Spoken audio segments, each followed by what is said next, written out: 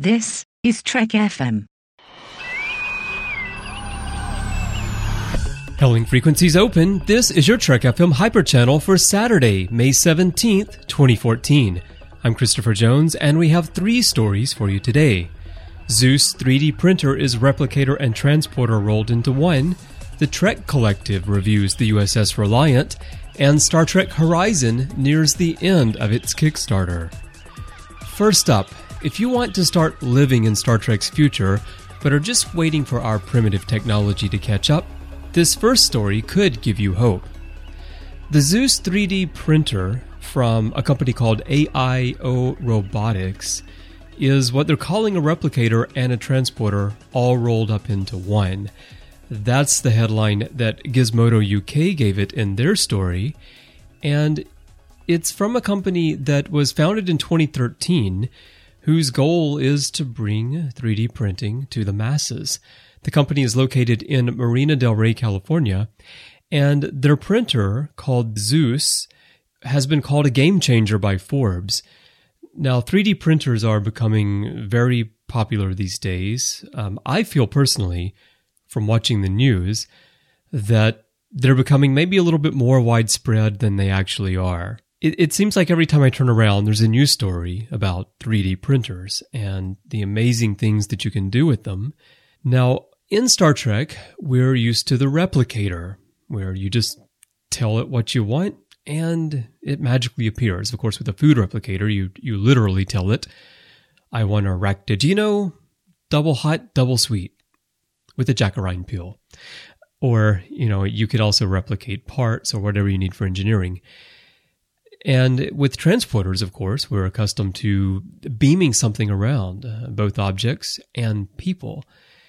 Now, what the Zeus does is, maybe it's a stretch to call it a transporter. I don't know if it's a stretch to call it a replicator, though, because what you do is you actually scan an object, and then you can print that object. Now, where the transporter part comes in, you can actually fax these items elsewhere. And this is all rolled up into one machine. Now, right now, you can buy scanners, of course. You can buy 3D printers as well. I should say a 3D scanner and a 3D printer. But this machine, again, has it all in one, plus the faxing capability. So it really is sort of a new category of machines that does move us one step closer towards that Star Trek technology.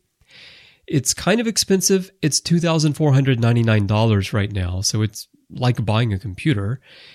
It's more expensive than it would be if you went out and you bought a 3D scanner and a 3D printer separately, which really, let's be honest, it's kind of amazing to me. I expect these things to cost $24,999, not $2,499.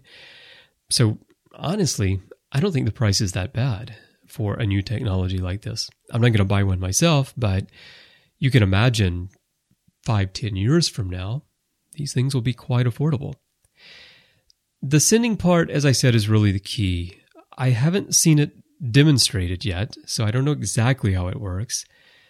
But just the idea that you can scan an object, print it in 3D, and then fax it somewhere else, and I'm doing air quotes for faxing here.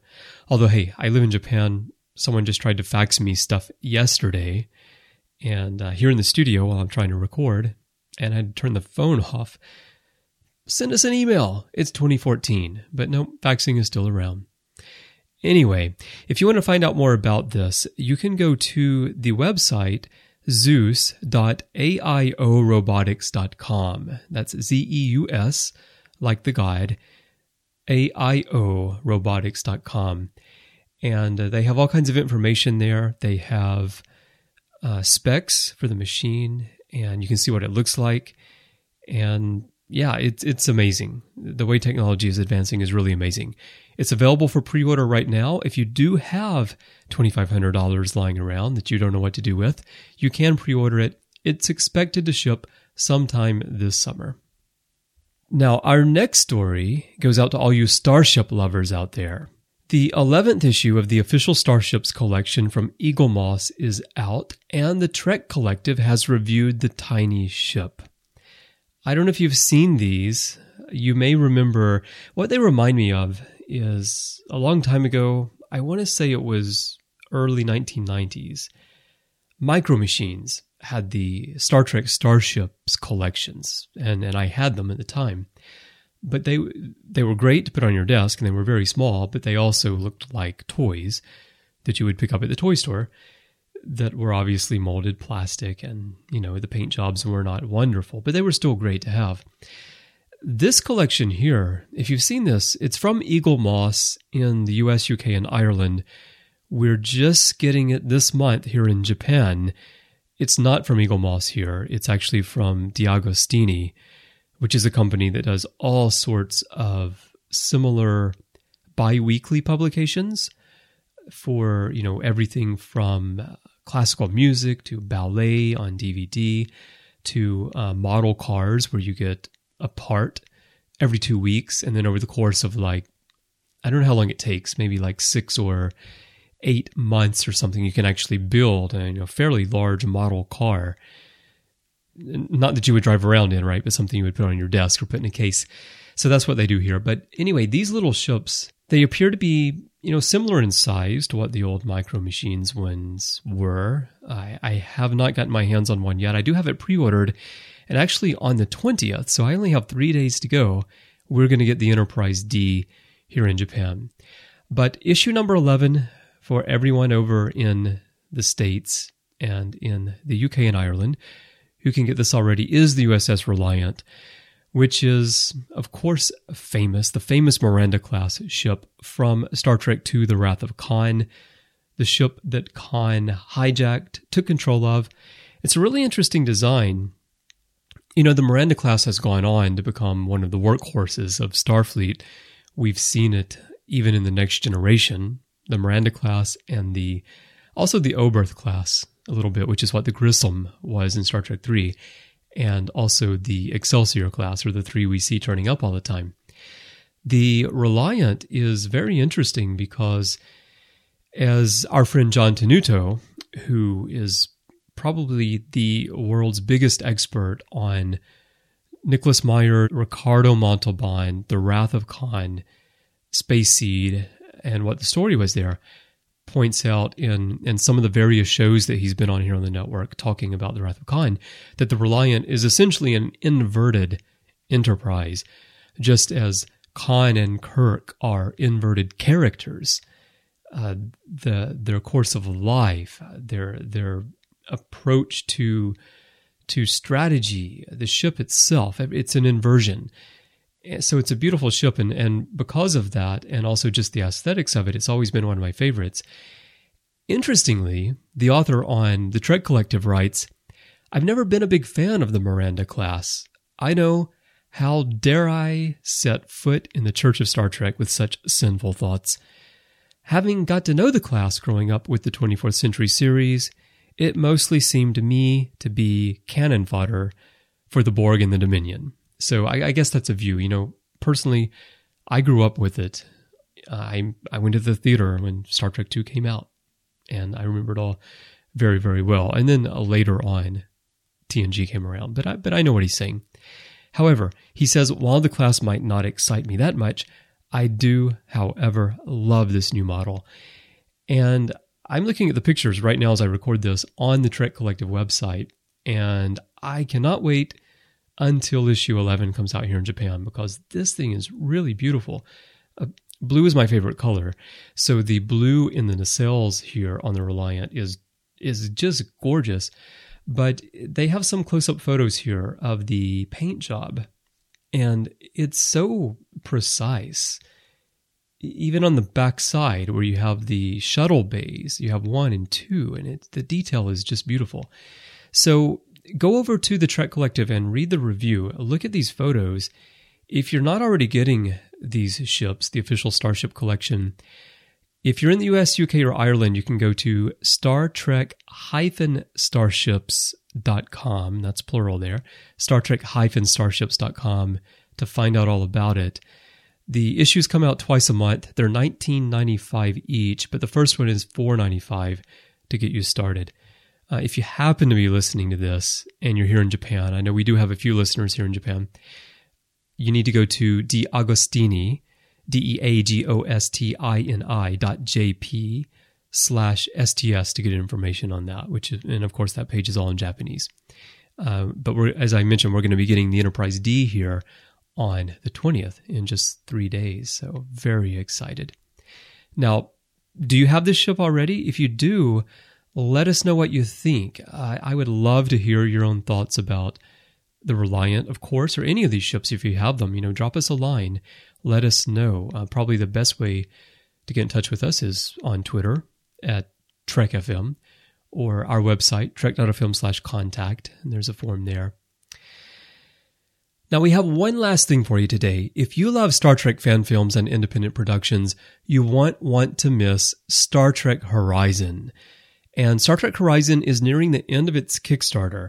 This is an independent feature-length film set during the time of Enterprise. In fact, it takes place during the Romulan War, which so many of us wanted to see on Enterprise, but we didn't get to see. This film is being produced by Tommy Kraft, who I've gotten to know pretty well recently, and he's been on several of our shows, on Warp 5, our Enterprise show, on the Ready Room, and also on Continuing Mission. And I'm just blown away by the work that Tommy is doing, and he's doing it on an absolute shoestring budget. I actually, before I talked to Tommy, I watched the videos of Horizon and the visuals that he's done so far, and I listened to the music, and I thought this was a huge production going on, and it is a big production in terms of job, but they're doing it with almost no money and no resources, and it's just spectacular. The Kickstarter has been a huge success. They started out with a very modest goal of just $10,000, and they blew past that in about 3 days, I think, maybe less than 3 days. Things slowed down a little bit after that, but they've actually doubled their goal. As I'm recording this, they have 301 backers for a total of $20,716 of the $10,000 goal. So coming up at noon on Monday, May 19th, that's noon U.S. Eastern Time, Horizon will be funded by Kickstarter. So that's wonderful news. But as I said, $10,000 is a really, really modest goal for a project like this. And Tommy set up a number of stretch goals, to get better computers to help speed up the rendering. And you'll understand if you go watch the videos and you see what he's doing. And all sorts of other things that they need. And the different levels of stretch goals, they went through 15,000, 20,000, 25,000. So they passed 20,000. Fantastic. The last stretch goal, which will be activated if they reach $25,000 by noon U.S. Eastern Time on Monday, will help them reach out to Scott Bakula, Connor Trenier, and Gary Graham, who played Ambassador Saval on Enterprise, to come in and just have a little part. And Tommy explains this whole thing when we talk on Continuing Mission. Bring them in, help make this a fan film that is truly worth its place in Enterprise canon. And I really hope that they get to do that. And if you want to find out more about Star Trek Horizon, listen to Continuing Mission Episode 7, where Tommy and Mark Bowers, who plays the NX-04 Discovery's first officer Jackson Gates, fill us in on all the behind-the-scenes details of the story and the production. And as I just mentioned, Tommy actually goes into the idea he has to try to get Scott, Connor, and Gary in to make a little appearance. And I think it's a great idea. And I also think it's one that's very doable, in fact. So find out more about it. You'll find that episode of Continuing Mission, number 7 there, further down in your feed if you're listening to this Hyperchannel through the Trek FM Complete Master feed. Just scroll down. It's from 2 weeks ago, and you'll see it down there in the feed. Or you can subscribe to the Continuing Mission show feed as well. Go check it out. I really, honestly am blown away. It's just a plug for Tommy and the fantastic work he's doing. He really deserves all the support he can get. And I love seeing an Enterprise era film. That's, people don't give Enterprise enough credit. What he's doing is really a great tribute to the work that they did on Enterprise and to all of Star Trek, in fact.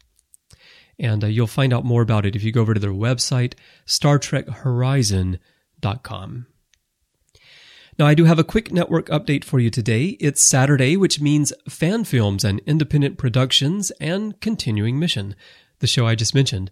In this week's episode, I'm joined by 3 members of the Star Trek The Continuing Mission audio drama. Yes, coincidentally, we do share a name there.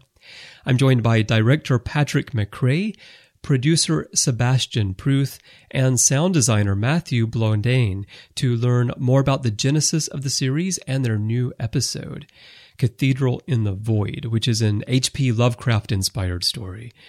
We discuss how the series came about, how they create an audio drama from start to finish, and where the series is headed in the future. So watch for this episode as well in your feeds if you're subscribed to the individual Continuing Mission feed or to the Trek FM Complete Master feed.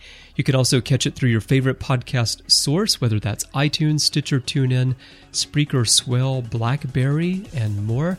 Or you can stream from our website or grab the RSS link and pop that into your favorite podcatcher. Well, that's our look at the news for today. If you're streaming this show from our site, you can have it delivered directly to the device of your choice by subscribing to the Hyperchannel show feed or to the Trek FM Complete Master feed, which contains every episode of every show that we do, all 16 of them, and some special audio content as well that you can only get there. Now, we would love to chat with you about these stories and the world of Star Trek, and as I mentioned, I'd love to hear from you if you have any of these official Starship Collection ships.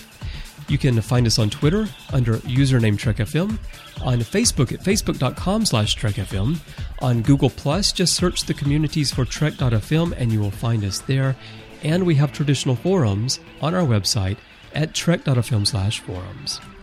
Well, thanks so much for listening to Hyperchannel today. We'll be back tomorrow with some more stories for you, and until then, go watch some Trek.